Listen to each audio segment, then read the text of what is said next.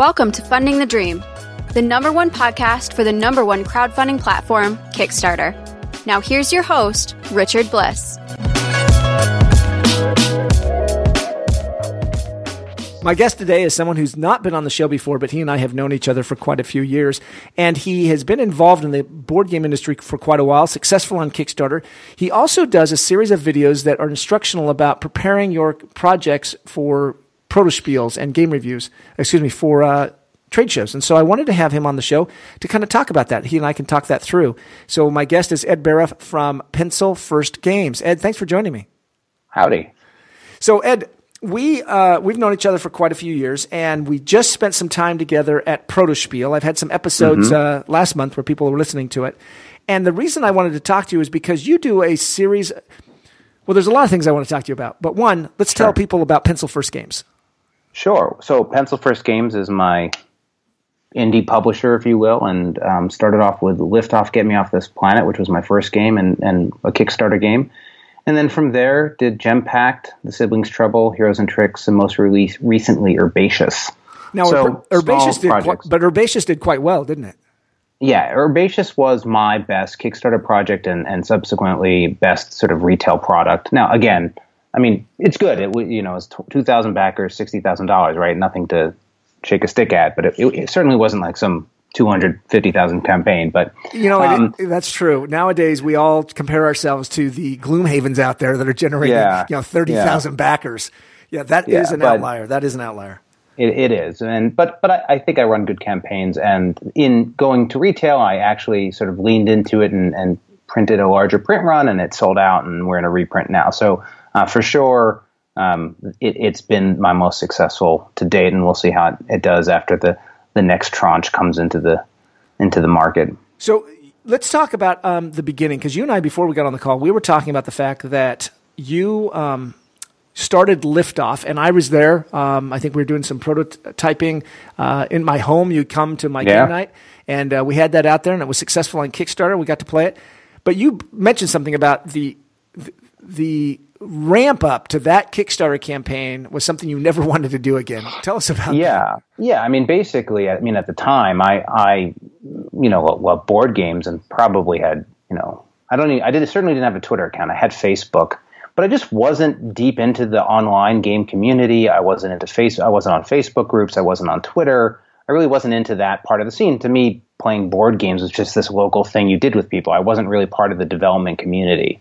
And getting into the Kickstarter, and I met Teal at one of those game days or game nights, and that he introduced me to Tiffany and Jamie Stegmaier and all that material. So I started reading up on it and had to deal with this idea of, you need to get the word out, you need to get people to understand and know what you're doing, and so I just aggressively ramped up my engagement on Facebook and on Twitter, and it was just this huge lift to get everything. And while Liftoff did well, it was I don't remember, but I think my campaign was a $35,000 or $40,000 campaign, and it was push all the way until probably the last 4 or 5 days. So really just a big lift. And after it, I felt like there had to be a way to stay engaged with not only the backers who backed Liftoff, but just the game community in general and contribute and add back. And when you work on games, they don't, game development takes like a year, perhaps. I mean, depends on the project, right? Sure. And so it's just trying to think of a way I could participate and make something and add value, not just commentary, right? Like give to the community. And, when I was doing Liftoff, I had to learn how to film videos and I actually did stop motion, which was crazy, but, get comfortable with a camera, at least a little bit. And so I decided to do the game reviews. And I remembered when I was doing Liftoff, I was really looking at reviews and getting people's reviews. I was just shocked that reviews were like 20 minutes long and they teaching you the entire game. And it's just like, who wants to sit and watch 20-minute reviews, right? And there's a huge audience of people who want to watch 20-minute reviews. And our podcast is 20 minutes. So we'll remind people that, yes, 20 minutes. Yeah. Right. There is a group out there. They're absolutely. And I've come to appreciate them and enjoy them. And actually my reviews have gotten longer a little bit. But generally speaking, my thing was, I'm going to tell you about a game like in a minute and a half or 2 minutes based on how I would pitch it to somebody at the table who I wanted to play it with, if I wanted to play it. That's an excellent approach. Yeah.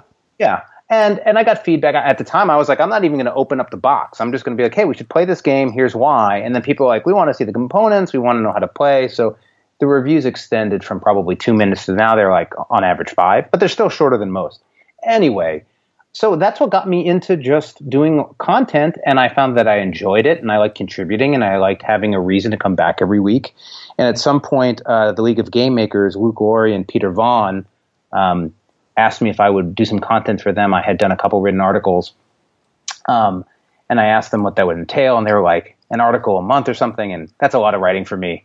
And so I said, how about videos? And they seemed jazzed about that. So that's when I started the League of Game Maker videos, of which now I think I've done probably 30, 40, something like that. Maybe 30. And they're either about game design, mechanics, or in particular, most of them about Kickstarter Basics and Kickstarter Advance.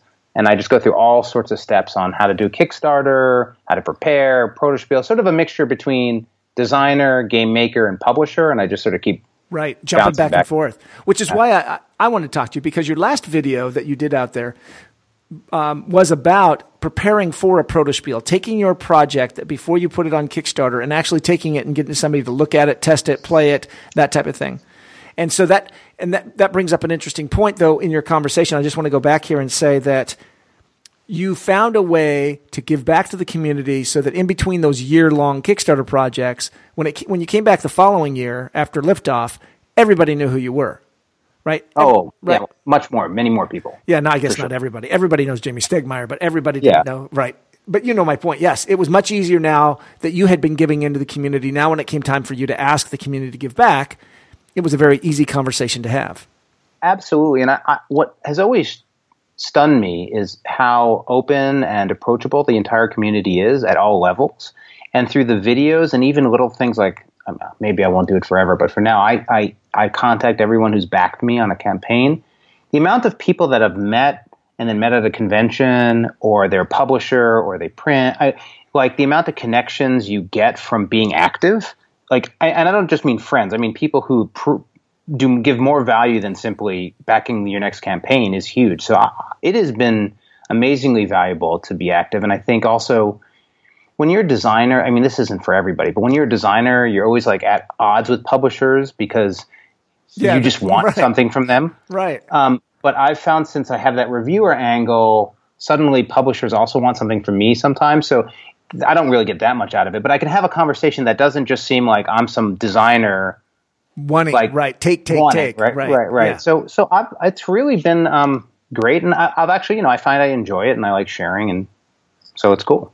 So that's what we wanted to share, is because in your video you talked about some key things that people come to do. We're going to talk about board games here. We're going to talk about your Kickstarter campaign, and that you should be prototyping. Obviously, we should be talking about prototyping your board game at these events, these board game unpubs, protospiels, getting people to play test it. And then you said in your video there were some key things that you can do to prepare yourself to go to something like protospiel. You just don't show up with your game and get a table, sit down, and hope people walk up. Yeah, for sure. So I think if you're somebody who's a designer, aspiring designer, or even a veteran, if you've never been to a protospiel and there's one, even if you don't have a table, I would just go to it. I always think people do best when they're familiar with spaces and events. So like if you have an opportunity to be at a protospiel, the time you go when you actually want to participate, you're not going to feel sort of awkward and not knowing what it's like. So I think that goes for lots of different things as well.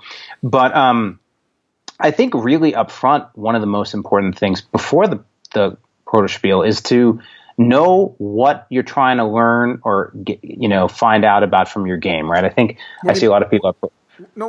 Sorry, what do you mean by that? What do you mean trying to learn?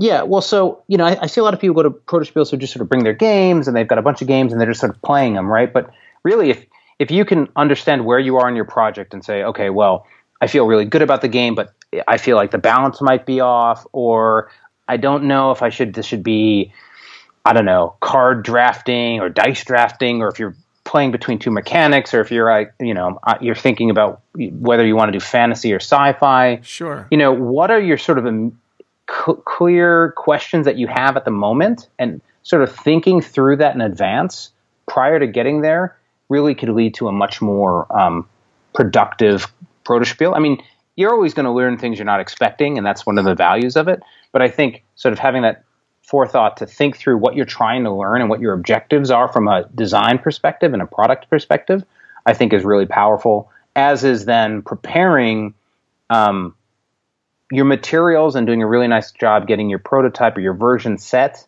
and having a questionnaire or other materials to bring with you. Just putting the extra, and it's not 20 hours, putting the extra 3 hours before the event to sort of make sure that you have all your stuff together just goes a long way. A lot of people blow their first half day or first day at a Protospiel because they forgot something, or they, played a bunch of games and they didn't tell the rules right. I mean, just the more you can sort of take it seriously, have fun, but take it seriously as a real opportunity to improve your game, I think the better the more you'll get out of it. And it's huge because you have tons of designers at Protospiels, but also just lots of gamers and players, and it's a really open crowd.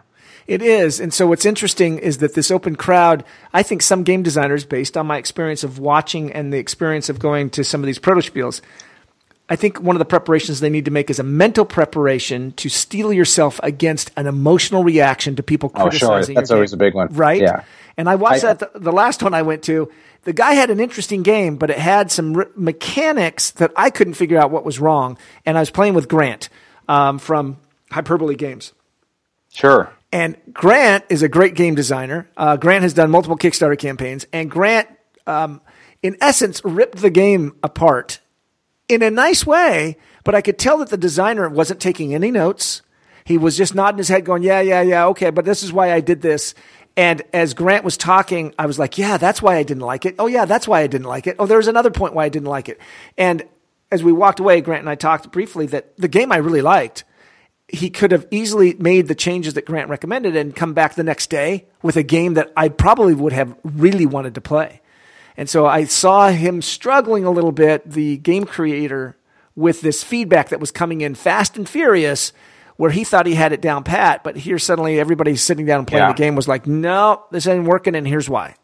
Yeah, I think as game creators, whether it's a Protospiel or a con or whatever, getting good at receiving criticism and negative feedback, or even reviews online and all that, but getting comfortable with this idea that like you have your opinion, other people have their opinion, and being able to derive value from it without tensing up and getting defensive is huge. Now, certainly if you want, sometimes you're like, I'm not interested in ripping up all my mechanics. I just wanted to know if it was balanced or not. That's the kind of thing that if you think about it in advance, you can let your players know that, right? You can say, hey, everybody, it's pretty far along. I really want to know how these balances work. But people are still going to give you every piece of feedback they have, right? Right. And so, I think getting comfortable with yourself and with your game and understanding that people are going to give feedback, and that's the point. And right. That's why you're there. And it's why you're there. But it's hard for a lot of people. I mean, the amount of, whether you're a designer or, somebody doing a Kickstarter, the amount of skill sets you have to carry to see an idea to a product is, in professional life, excuse me, not something you typically put in one person. There's typically people all along the way exactly who have those different skill sets. But when you're independent, you're doing it on your own, you sort of have to learn how to handle running a playtest that's different than being some designer. Right. And speaking of which, you just recently, with one of your projects, you start to make these contacts, and suddenly when a project funds on Kickstarter, you find yourself writing checks, I think is what you called it, right? Because you have built up this network where you don't have to do it all yourself. Yeah. I mean, for me, just Pencilverse Games in general, this opportunity to be creative and work with other people. And in particular, this is I started it after I was working at Disney.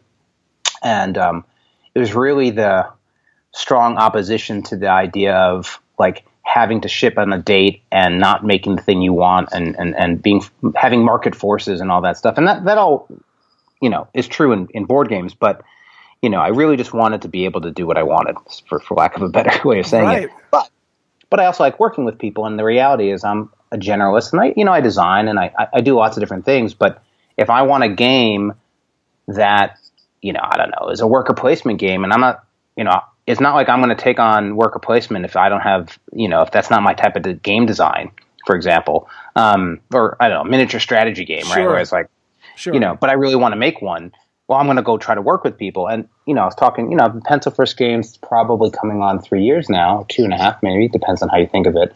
But after Herbaceous and Heroes and Tricks, sometime in, March or April, I was doing royalty checks and, art checks, and, different people get paid in different ways. But I was like sitting there doing my monthly, Pay the and bills.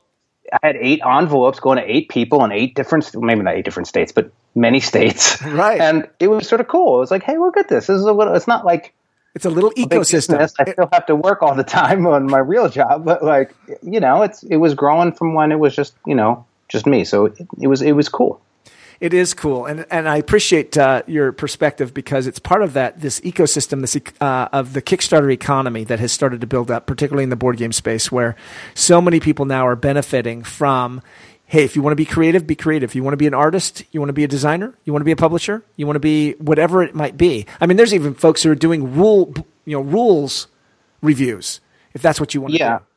I think a great campaign to look at that just happened was Grim Forest. I don't know, it'll probably be a month by the time you hear this, but the James did James Hudson. Yeah. He was on the show.